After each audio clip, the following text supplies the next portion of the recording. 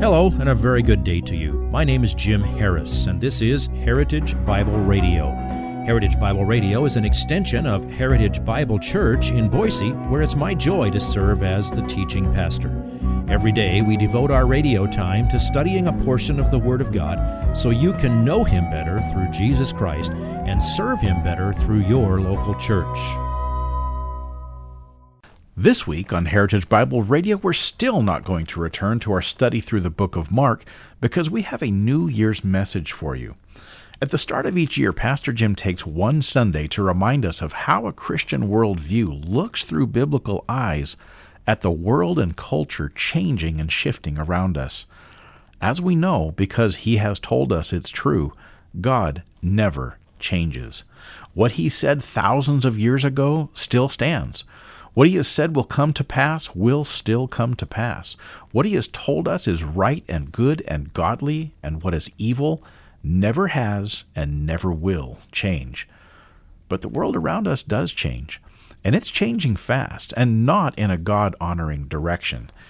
It's always interesting a year later to see what Pastor Jim wanted to help us reflect upon a year ago as we enter into another new one. 2020 has been quite a ride.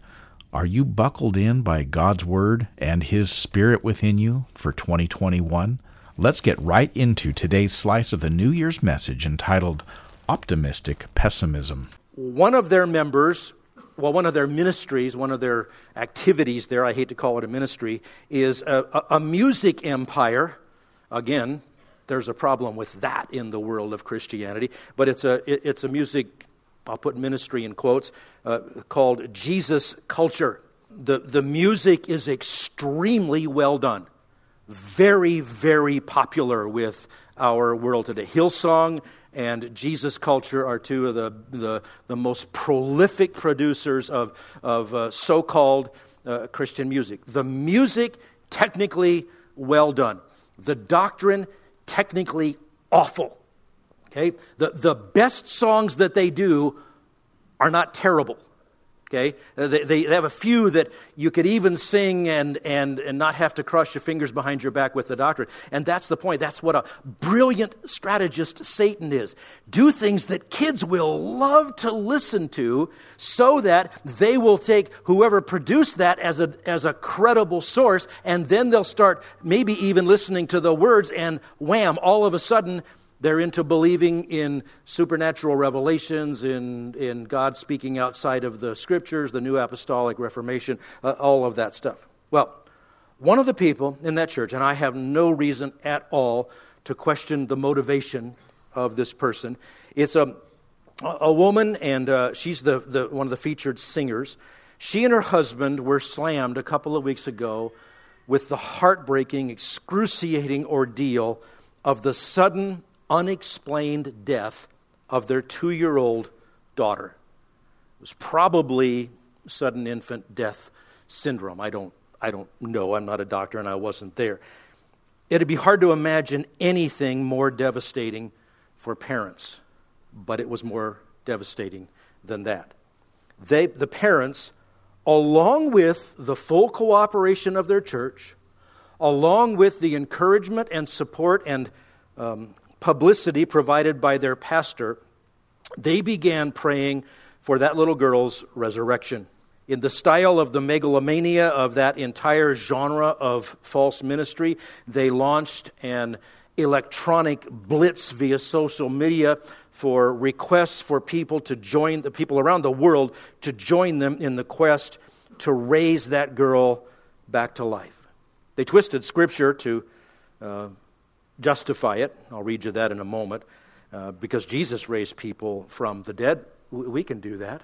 I have a news flash for them. Jesus is God. You're not. You're going to have to cope with that.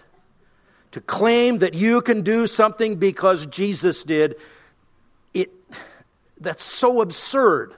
I can't believe that anybody would actually teach that.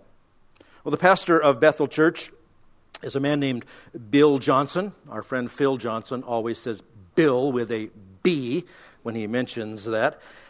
Instead of properly counseling the devastated parents instead of ministering God's word to the congregation to help them support in the right way what needed to be done, he issued a statement. And here's a news report of it. Quote, "We have a biblical precedent. Jesus raised the dead.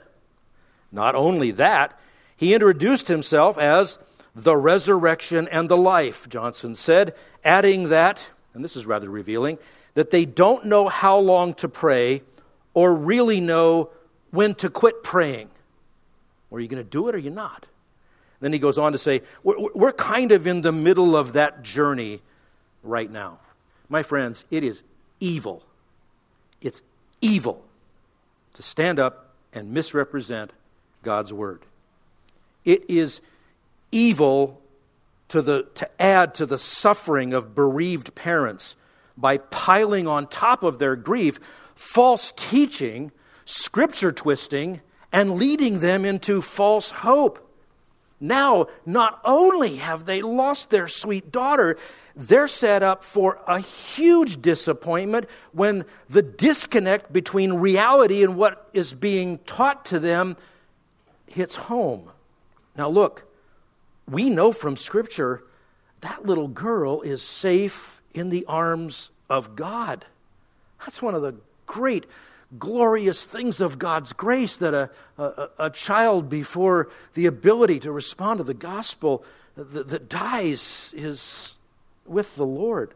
Now, we understand the grief of the parents. It's awful. I've walked with parents through that.